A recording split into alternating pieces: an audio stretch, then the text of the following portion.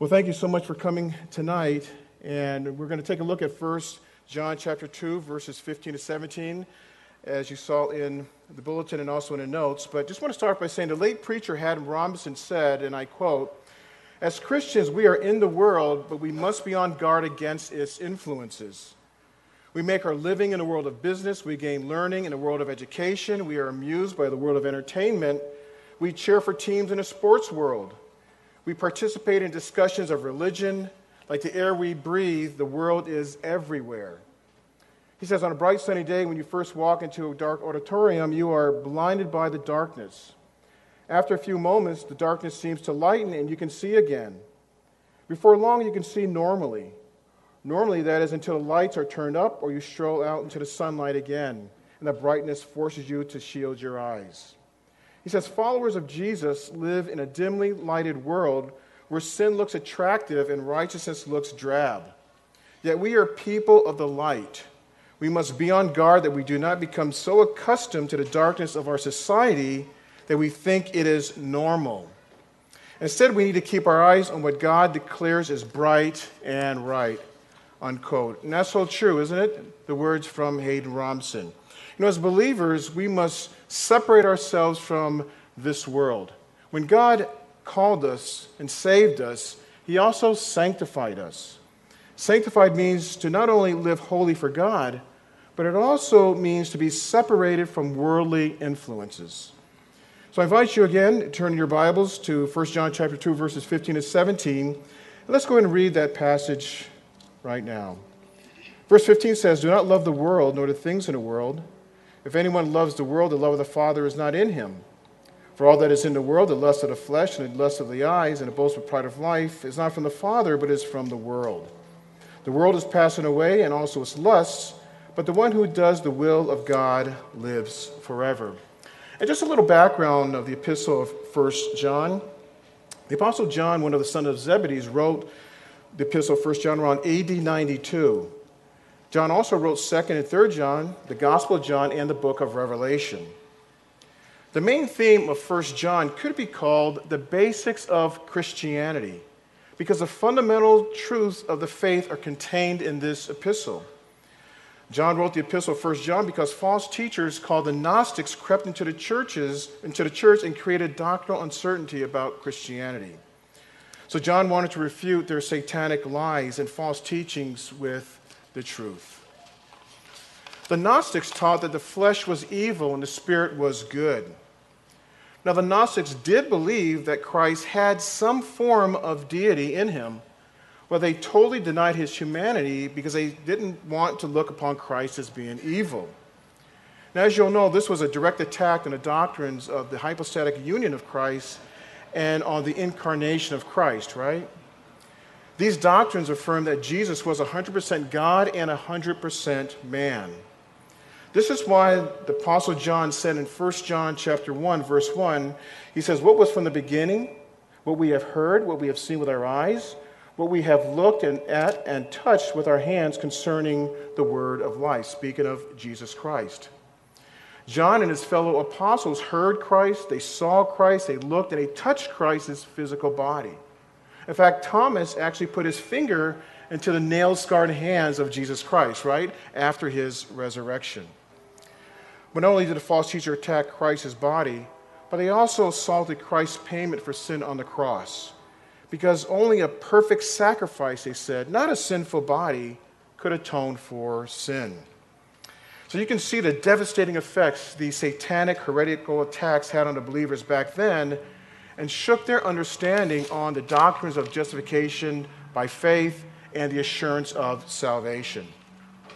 So Pastor John, who had a very deep love and concern for his people, also wrote this letter to the believers there to reassure them that they were truly saved. In fact, 1 John chapter 5, verse 13 says, "These things I have written to you who believe in the name of the Son of God, so that you may know that you have eternal life." Well, to help his people, you will notice that throughout this epistle, John used conditional if statements as a way for them to examine themselves in order to affirm their salvation. And for those whom you know today who might need the assurance of salvation, 1 John presents a number of tests or conditions for a person to examine whether they have genuine saving faith. For example, the first test for salvation is in 1 John chapter 1, verses 1 to 4, that asks, do you have a proper view of Christ, that he is the Son of God? The next test for salvation is in 1 John chapter 1, verse 5, all the way to chapter 2, verse 2, and asks, do you have a proper view of God and the confession of sin, that you actually sin? You know, some people don't believe that they sin, right? A survey in 2017 says 67% of Americans believe that they are sinners. Well, what about the other 33%? What do they believe? Some form the fact that they don't sin.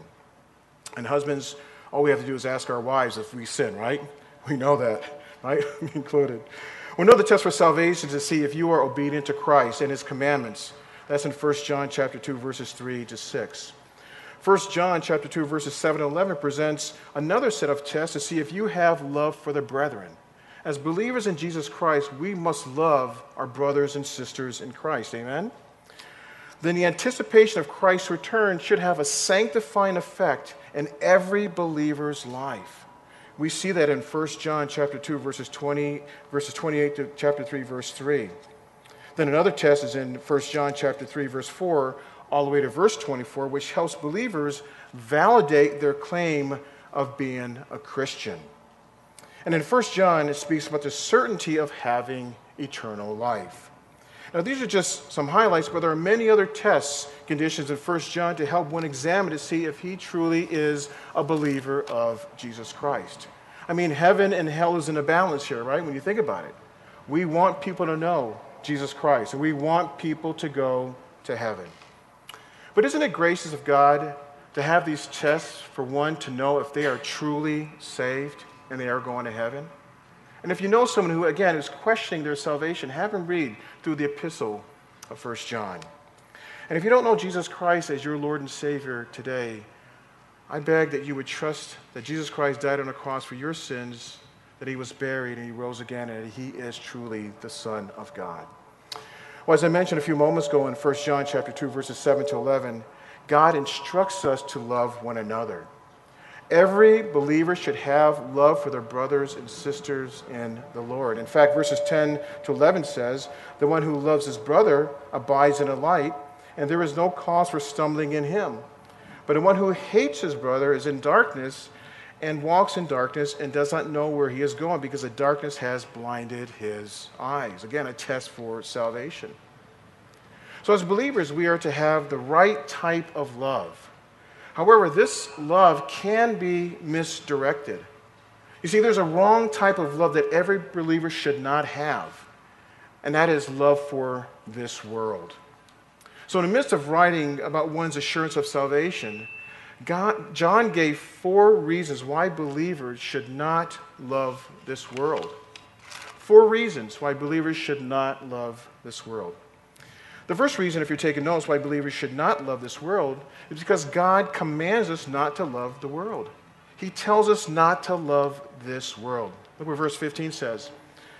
John says, do not love the world, nor the things in the world. Well, the clarion call goes out from the Apostle John, who commands and he warns that all true believers of Jesus Christ are not to love this world, because our love for Christ, if we are not careful, can be severely reduced and pointed in the wrong direction.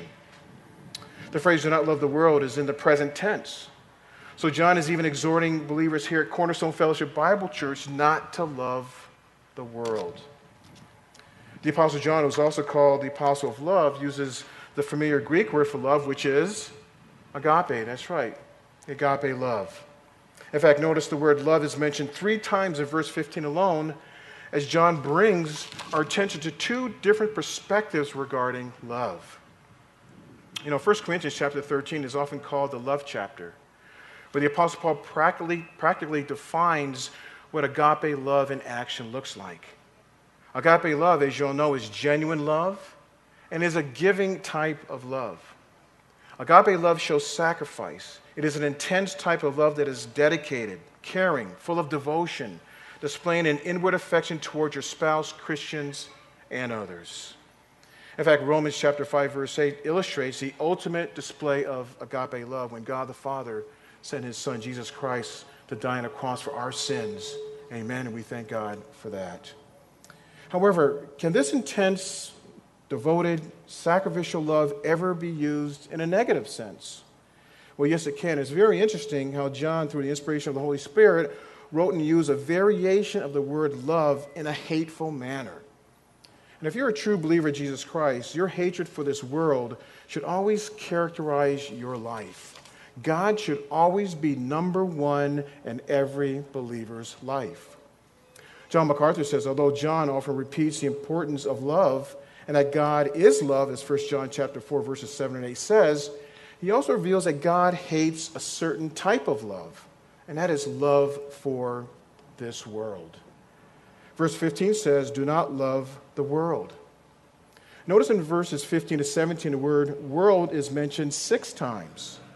You see, John had a fondness for the word world, and he used it 78 times in the Gospel of John, 24 times in 1st, 2nd, and 3rd John, and 3 times in Revelation. Well, the Apostle John is bringing our attention to something very dangerous here. You see, in the Greek language, there are 3 different meanings for the term world. First, when the Apostle John speaks about hating or not loving the world, he is not speaking about the beautiful physical world that you and I are currently living on planet Earth, as Jordan mentioned during worship. The word world is from the Greek word cosmos, where we get our English word cosmetics, which means to put in order. During creation, in Genesis chapter 1, verses 4 all the way to verse 25, God pronounced his creative acts on those 6 literal days of creation, and he said that they were what? They were good. That's right. Then in Genesis chapter 1, verse 31, God saw all of his creative acts of creation, and he said it was very good. In fact, Psalm 19, verse 4 says, the heavens are telling the glory of God, and their expanse is declaring the work of his hands.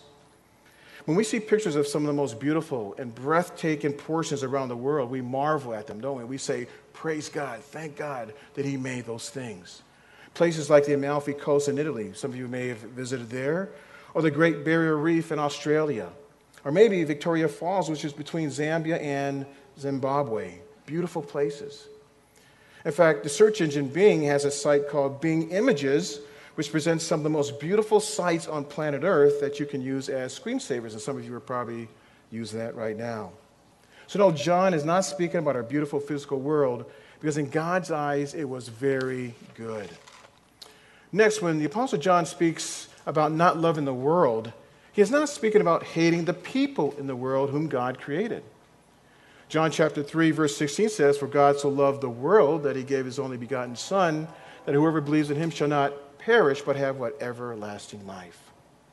God so loved the people in the world that he sent his Son, Jesus Christ, to die for them, to make payment for their sins. If one believes this, they will be saved. In fact, 1 John chapter 2, verse 2, if you look at that verse, it says, and he himself, speaking of Jesus Christ, is the propitiation for our sins, and not for ours only, but also for those of the whole world. This verse tells us that Jesus Christ himself, not angels or not anyone else, was sent by God the Father to be the propitiation for our sins. Propitiation, as one commentator said, is Christ's sacrificial death on the cross satisfied the demands of God's justice, just appeasing his holy wrath against believers' sins. And that's great when we think about that. And I love what Wayne Grudem says about propitiation. He's the author of Systematic Theology. He says this. He says it's a word that means a sacrifice that bears God's wrath to the end. And in so doing, changes God's wrath towards us into favor. Isn't that great when you think about it? We have divine favor with God as children of God. That's great, and we thank God for that. But wow, one perfect life in place of a sinful life on the cross as we get Christ's righteousness imputed to us, as 2 Corinthians chapter 5, verse 21 tells us. So John, when he mentions the word world, he is not speaking about our beautiful physical world, nor is he speaking about mankind in general. When John in this context says, do not love the world, nor the things in this world. He is talking about the dark spiritual system of evil that we are all living in today. Puritan Thomas Watson said, "The sin is not in using the world, but in loving it." Right? Let me say that again. He said, the sin is not in using the world, but in loving the world's evil system. The phrase, "the world nor the things in the world," speaks about the spiritual wickedness and all the evil affairs of this world's order, dominated by Satan, the devil himself, who has controlled fallen mankind to carry out his wicked plan to rebel and to dethrone God and resist the Word of God and believers today. And what a fascinating use of the prepositional phrase, "in the world," when you look at that. Why? Because the preposition "in" speaks of who or what is the greatest influence in your life that affects your attitude and decisions. Great use of that prepositional phrase. The world also speaks about the lure of the glamour of Hollywood, the bright lights on Broadway, making millions on Wall Street that desires to have you, that desires to take you captive and distract you from Jesus Christ. Commentator Eaton said this: the things of the world are the ways in which the world's magnetism operates. To refuse the love of the world means a decisive rejection of the world's aspiration and outlooks. It is not going out of earthly society altogether, he says, but it is a refusal to be dragged into its grumblings. There's a lot of grumbling going on today, right? Its bitterness, its covetousness, its obsessions with cares and riches and pleasures, its preoccupation with receiving praise from human beings. I think as believers, we've got to be wise as serpents in the area of receiving praise, right, from man, because this is a mode of operation when you engage with the various social media platforms today, right? People are desiring to receive some praise from someone. They want to get a thumbs up or a like from others, right?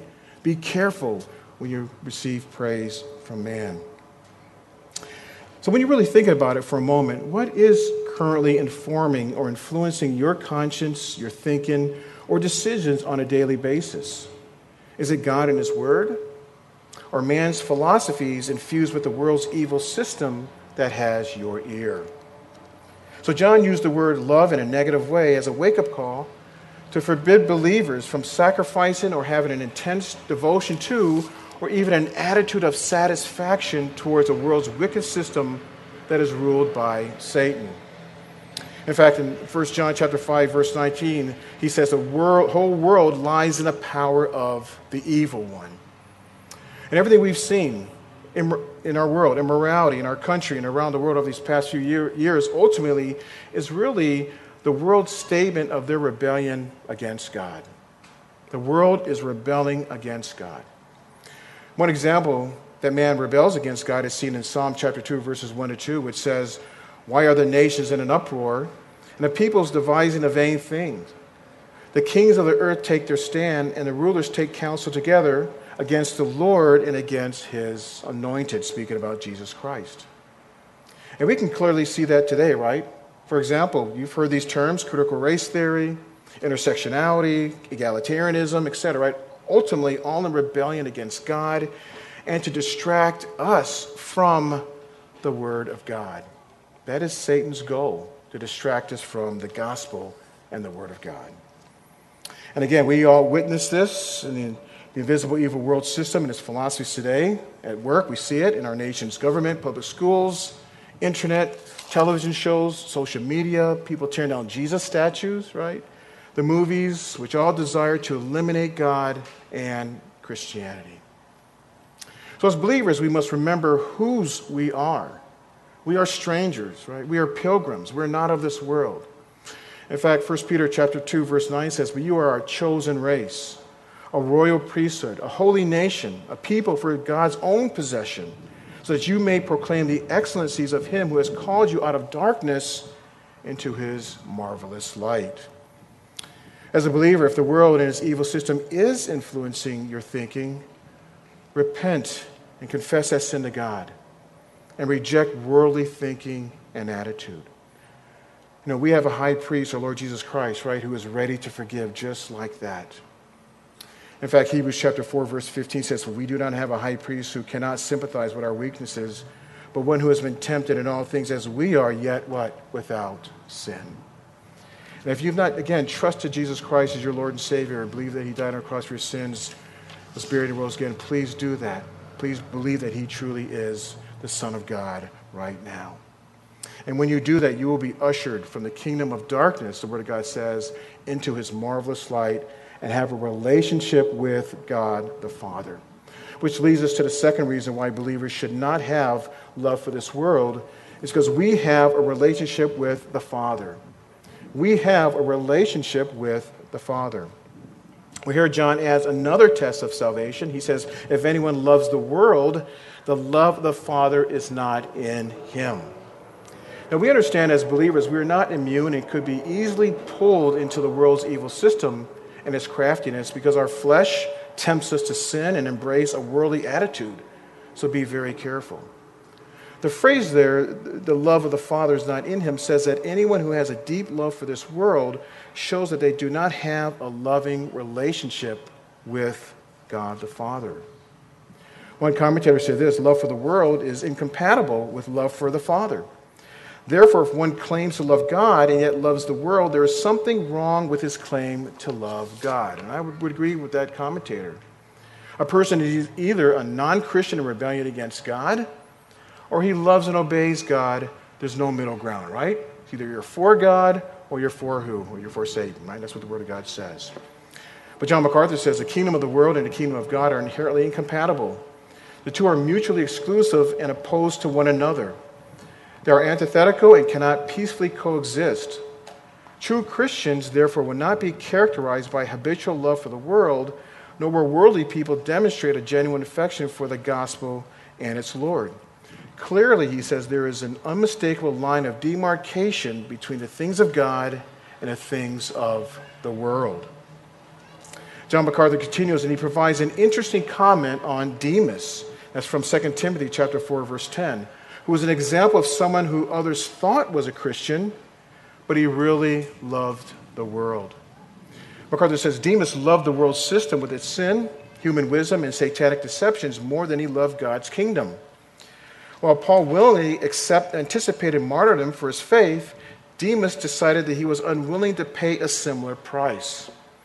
Therefore, he forsook his core labors and went to Thessalonica, a large cosmopolitan city on the main east-west trade route of Asia Minor that offered all the materialistic, immoral, and philosophical allurements of the world that he loved. In doing so, Demas proved he was never a lover of God. You know, in the back of the MacArthur Study Bible, in the appendix, we have seen this. There are several actions that show evidence of genuine saving faith. For example, if you have saving faith, there should be a love for God, repentance from sin, genuine humility, separation from the world, as we're speaking about today, obedient living, and hunger for the Word of God, just to name a few. Now, you may want to check that out, or maybe point that to someone, again, who is questioning their salvation.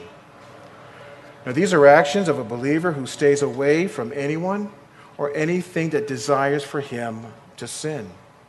Which leads us to the third reason why believers should not love the world, because the world desires for us to sin. The world desires for us to sin. Look what verse 16 says. John says, for all that is in the world, the lust of the flesh and the lust of the eyes and the boastful pride of life, is not from the Father, but is from the world. The Apostle John used the conjunction for to explain all the things or sinful attractions that this world will use to tempt us to sin on a daily basis. And notice John also used a prepositional phrase at the end of verse 16, from the world, to pinpoint where these sinful attractions come from. And they come from who? They come from Satan, the devil himself. One commentator said Jesus warned his disciples in Matthew chapter 21, verse 41, to be on guard lest we fall prey to the lures of the evil world. Disciples are to continually keep a guard posted at the door of their heart. And I like when he says here, he says, no downtime in wartime. Isn't that great? Because we're in a spiritual battle, right? We're in a spiritual battle. No downtime in wartime.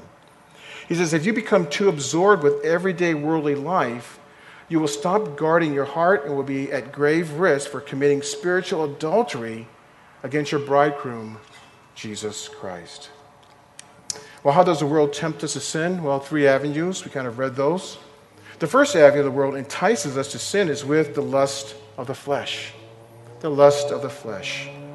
The word lust is from the Greek word epithumia, which means having a strong desire, a passion, or lusting after something with intensity. And lust, interesting enough, can have both a positive and a negative meaning. For example, positively, the word lust or desire was used by our Lord Jesus Christ at Passover. Remember?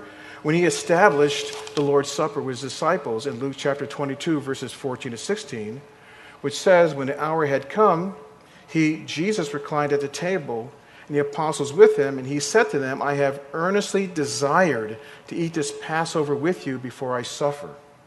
For I say to you, I shall never again eat it until it is fulfilled in the kingdom of God. So desire there is used in a positive sense with our Lord Jesus Christ. Negatively, lust speaks of a strong desire for evil things. Mark chapter 4, verse 19 says, but the worries of the world and the deceitfulness of riches and the desires for other things enter in and choke the word, and it becomes unfruitful. So lust is used in a negative sense because these sensual impulses can draw people into sinful actions that show their rebellion against a holy God.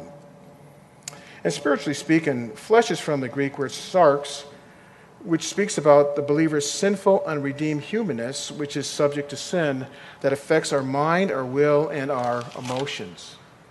In fact, in Galatians chapter 5, verses 16 to 21, you're familiar with this verse. It speaks about sins which believers should not habitually be engaged in, which the flesh desires you and me to participate in.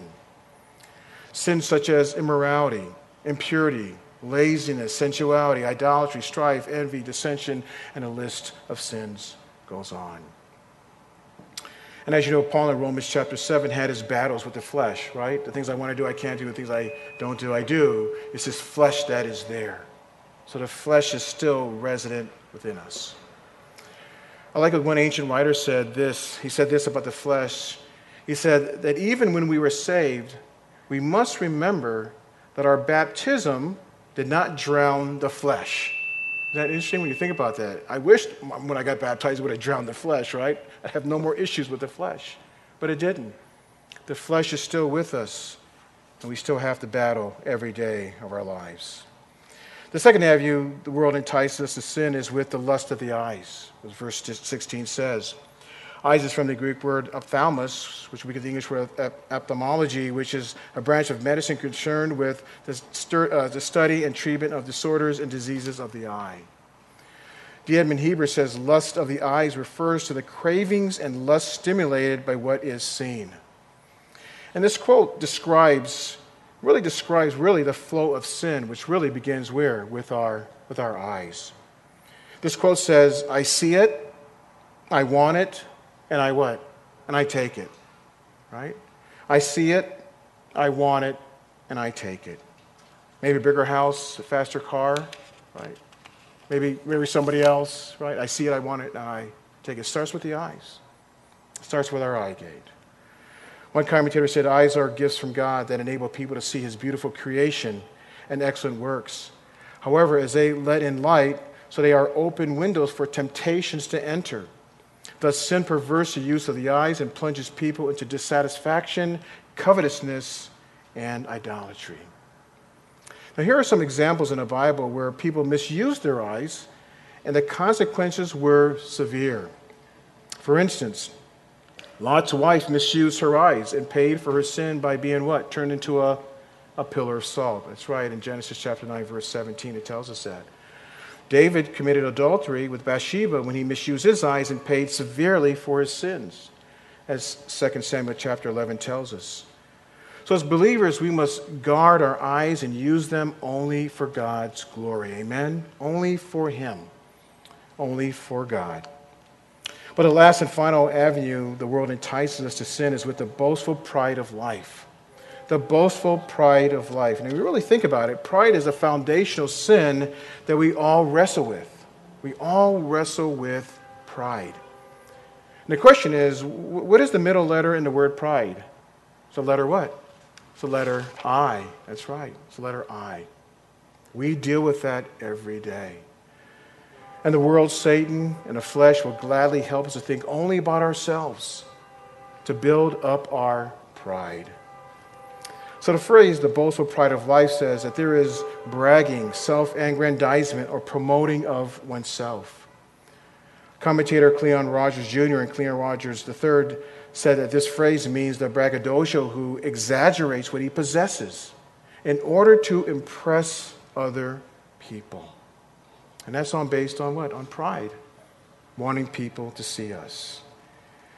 Well, we don't want to receive exaltation from the world, do we? Which is temporary and it's going to go away, as we'll see in a few moments. But we want God to praise us and God to exalt us. So how do we fight pride and boasting? Well, we look to Jesus Christ, right? When Jesus Christ came down to this earth, he wanted to impress people, right? No, he didn't. He didn't. Jesus Christ, he humbled himself. In fact, Mark chapter 10, verse 45 says, "For even the Son of Man did not come to be served, but to serve and to give his life a ransom for many." If we humble ourselves, God will what? God will then exalt us. Christ humbled himself and God exalted him, as Philippians chapter 2, verse 9 says. If you are letting the lust of the flesh, the lust of the eyes, and the boastful pride of life control you, repent with that. Go to God, repent, confess that sin to God, and ask him to stop you from doing this. Well, Satan used the lust of the flesh and the lust of the eyes and the pride of life to tempt our Lord Jesus Christ, right? Remember? Let's turn to Luke chapter 4, verses 1 to 11 very briefly. Let's take a look at that. Luke chapter 4, and we'll see how Satan used the three avenues of sin against our Lord. In Luke chapter 4, we'll look at verses 1 to 11. Verse 1 says, "Jesus, full of the Holy Spirit, returned from the Jordan and was led around by the Spirit in the wilderness for 40 days." Verse 2 says, "being tempted by the devil. And he ate nothing during those days. And when they had ended, he became hungry." So we see what Satan did. Satan, in these two verses, tells us that Jesus was returning from the Jordan. It was led up by the Holy Spirit for 40 days into the wilderness. Christ was hungry, and it was about to be tempted by the devil, who wanted Jesus to violate God's plan of redemption and to use his divine power that he has set aside, as Philippians chapter 2, verse 7 tells us. Then verses 3 and 4 tells us, if you look at those verses, it says, "And the devil said to him, 'If you are the Son of God, tell this stone to become bread.' And Jesus answered him, 'It is written, man shall not live on bread alone.'" The devil, knowing that Jesus was hungry, appealed to Jesus' body with the lust of the flesh. So Jesus quoted from Deuteronomy chapter 8, verse 3. Next, we see the second temptation in verses 5 to 8, which says, "And he led him up and showed him all the kingdoms of the world in a moment of time. And the devil said to him, 'I will give you all this domain and its glory, for it has been handed over to me, for I will give it to whomever I wish. Therefore, if you worship before me, it shall all be yours.' Well, Jesus answered him, 'It is written, you shall worship the Lord your God and serve him only.'" The devil showed Jesus all the worldly attractions and appealed to Jesus' eyes with the lust of the eyes. But what did Jesus do? He quoted from Deuteronomy chapter 6, verse 13. And lastly, we see Jesus' third temptation in verses 9 to 12, which says, "And he led him to Jerusalem and had him stand on the pinnacle of the temple and said to him, 'If you are the Son of God, throw yourself down from here. For it is written, he will command his angels concerning you to guard you, and on their hands they will bear you up, so that you will not strike your foot against a stone.' And Jesus answered and said to him, 'It is said, you shall not put the Lord your God to the test.'" The devil appealed to Jesus with the boastful pride of life, presuming that Jesus would show pride in the fact that God would protect him because he is the Son of God. So what did Jesus do? He quoted from Deuteronomy chapter 6, verse 16. Then you see there in verse 13, it says that after the devil had finished every temptation on Jesus, he left until he had another opportunity to tempt Jesus. So it wasn't just those three temptations that Jesus faced during his earthly ministry. He faced a lot of temptation. But we can be reassured of the fact that Jesus used the Word of God to fight temptation. What did Jesus use? He used the Word of God. And that's what we should use. Whenever temptation comes our way, whenever the lust of the flesh, lust of the eyes, or the pride of life comes our way, we must fight those temptations with the Word of God. So it shouldn't surprise us that Satan, our flesh, and the world will continue to tempt and distract believers in these three areas of temptation every single day of our lives. And when you really think about it, you were probably tempted with the lust of the flesh, the lust of the eyes, and the boastful pride of life even today, right? Think about it. Well, make sure that you're studying the Word of God on a daily basis and hide God's Word in your heart. In fact, the psalmist said in Psalm 119, verse 11, he says, I have treasured or I've hidden God's Word in my heart. Why? So that he would not sin against God. If you're a believer and realize that you have, again, sinned in these three areas, ask God for forgiveness. Is there another reason why believers should not love this world? And yes, there is. We come to our fourth and last reason why believers should not love this world. And that's because the world is going away. The world is going away.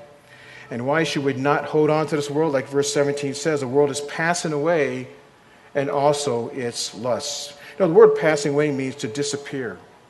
The present tense and passive voice shows that God is in the midst of changing and destroying the evil world system even now, as Romans chapter 8, verses 18 to 22 tells us. Not only is the world passing away, but so also are its lusts, and amen to that. We thank God for that. I love what John Calvin said. He says, the mind of the Christian ought not to be filled with the thoughts of earthly things or find satisfaction in them. For we ought to be living as if we might have to leave this world at any moment. And we know Christ is coming back soon, imminently, right? We should focus on Jesus Christ and not on the things of this world. But John continues in verse 17 and it says, but the one who does the will of God lives forever. You know, in John chapter 6, verse 40, Jesus speaking to his disciples said, for this is the will of my Father, that everyone who beholds the Son and believes in him will have eternal life, and I myself will raise him up on the last day. And you notice here there's a strong connection between doing God the Father's will and living forever. And we know that God does not change and that his will is permanent, and believers will live with him forever and ever and ever as you've trusted Jesus Christ as your Lord and Savior. One like the world that we're living in, it's temporary. Again, it's going to pass away. And as a believer, if the world and its evil system, again, it is influencing your thinking, go to God, repent, and get away from it. And maybe you're here this morning and you're questioning whether or not you are a true believer of Jesus Christ. Well, again, I plead with you this morning to trust Jesus Christ as your Lord and Savior, to believe that God, that he died, that Jesus Christ died on the cross, he was buried, and he rose again and again, that he is the Son of God. Well, four reasons why believers should not love the world. That God commands us not to love the world. Secondly, we have a relationship with the Father. Thirdly, the world desires for us to sin. And last of all, the world is going away. We thank God for that.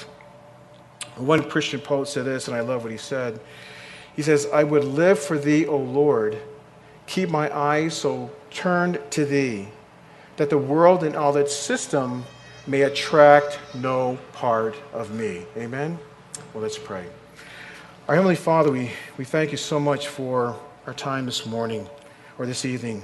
We thank you, Father, for the fact that you have showed us in your world in your word, what Satan will do, how Satan will use three avenues to try to tempt us to sin, to pull us away from you, God, to pull us away from the Word of God. We know that Satan will use the lust of the flesh, the lust of the eyes, and the boastful pride of life, again, to pull us, to distract us away from you. I pray, Father, for every believer here that you would encourage them, that you would strengthen them, Father, that you would protect them from the evil one. So we love you, Father. We thank you again for who you are. You are a great God. We thank you for your Son, the Lord Jesus Christ. For it's in his name we pray. Amen.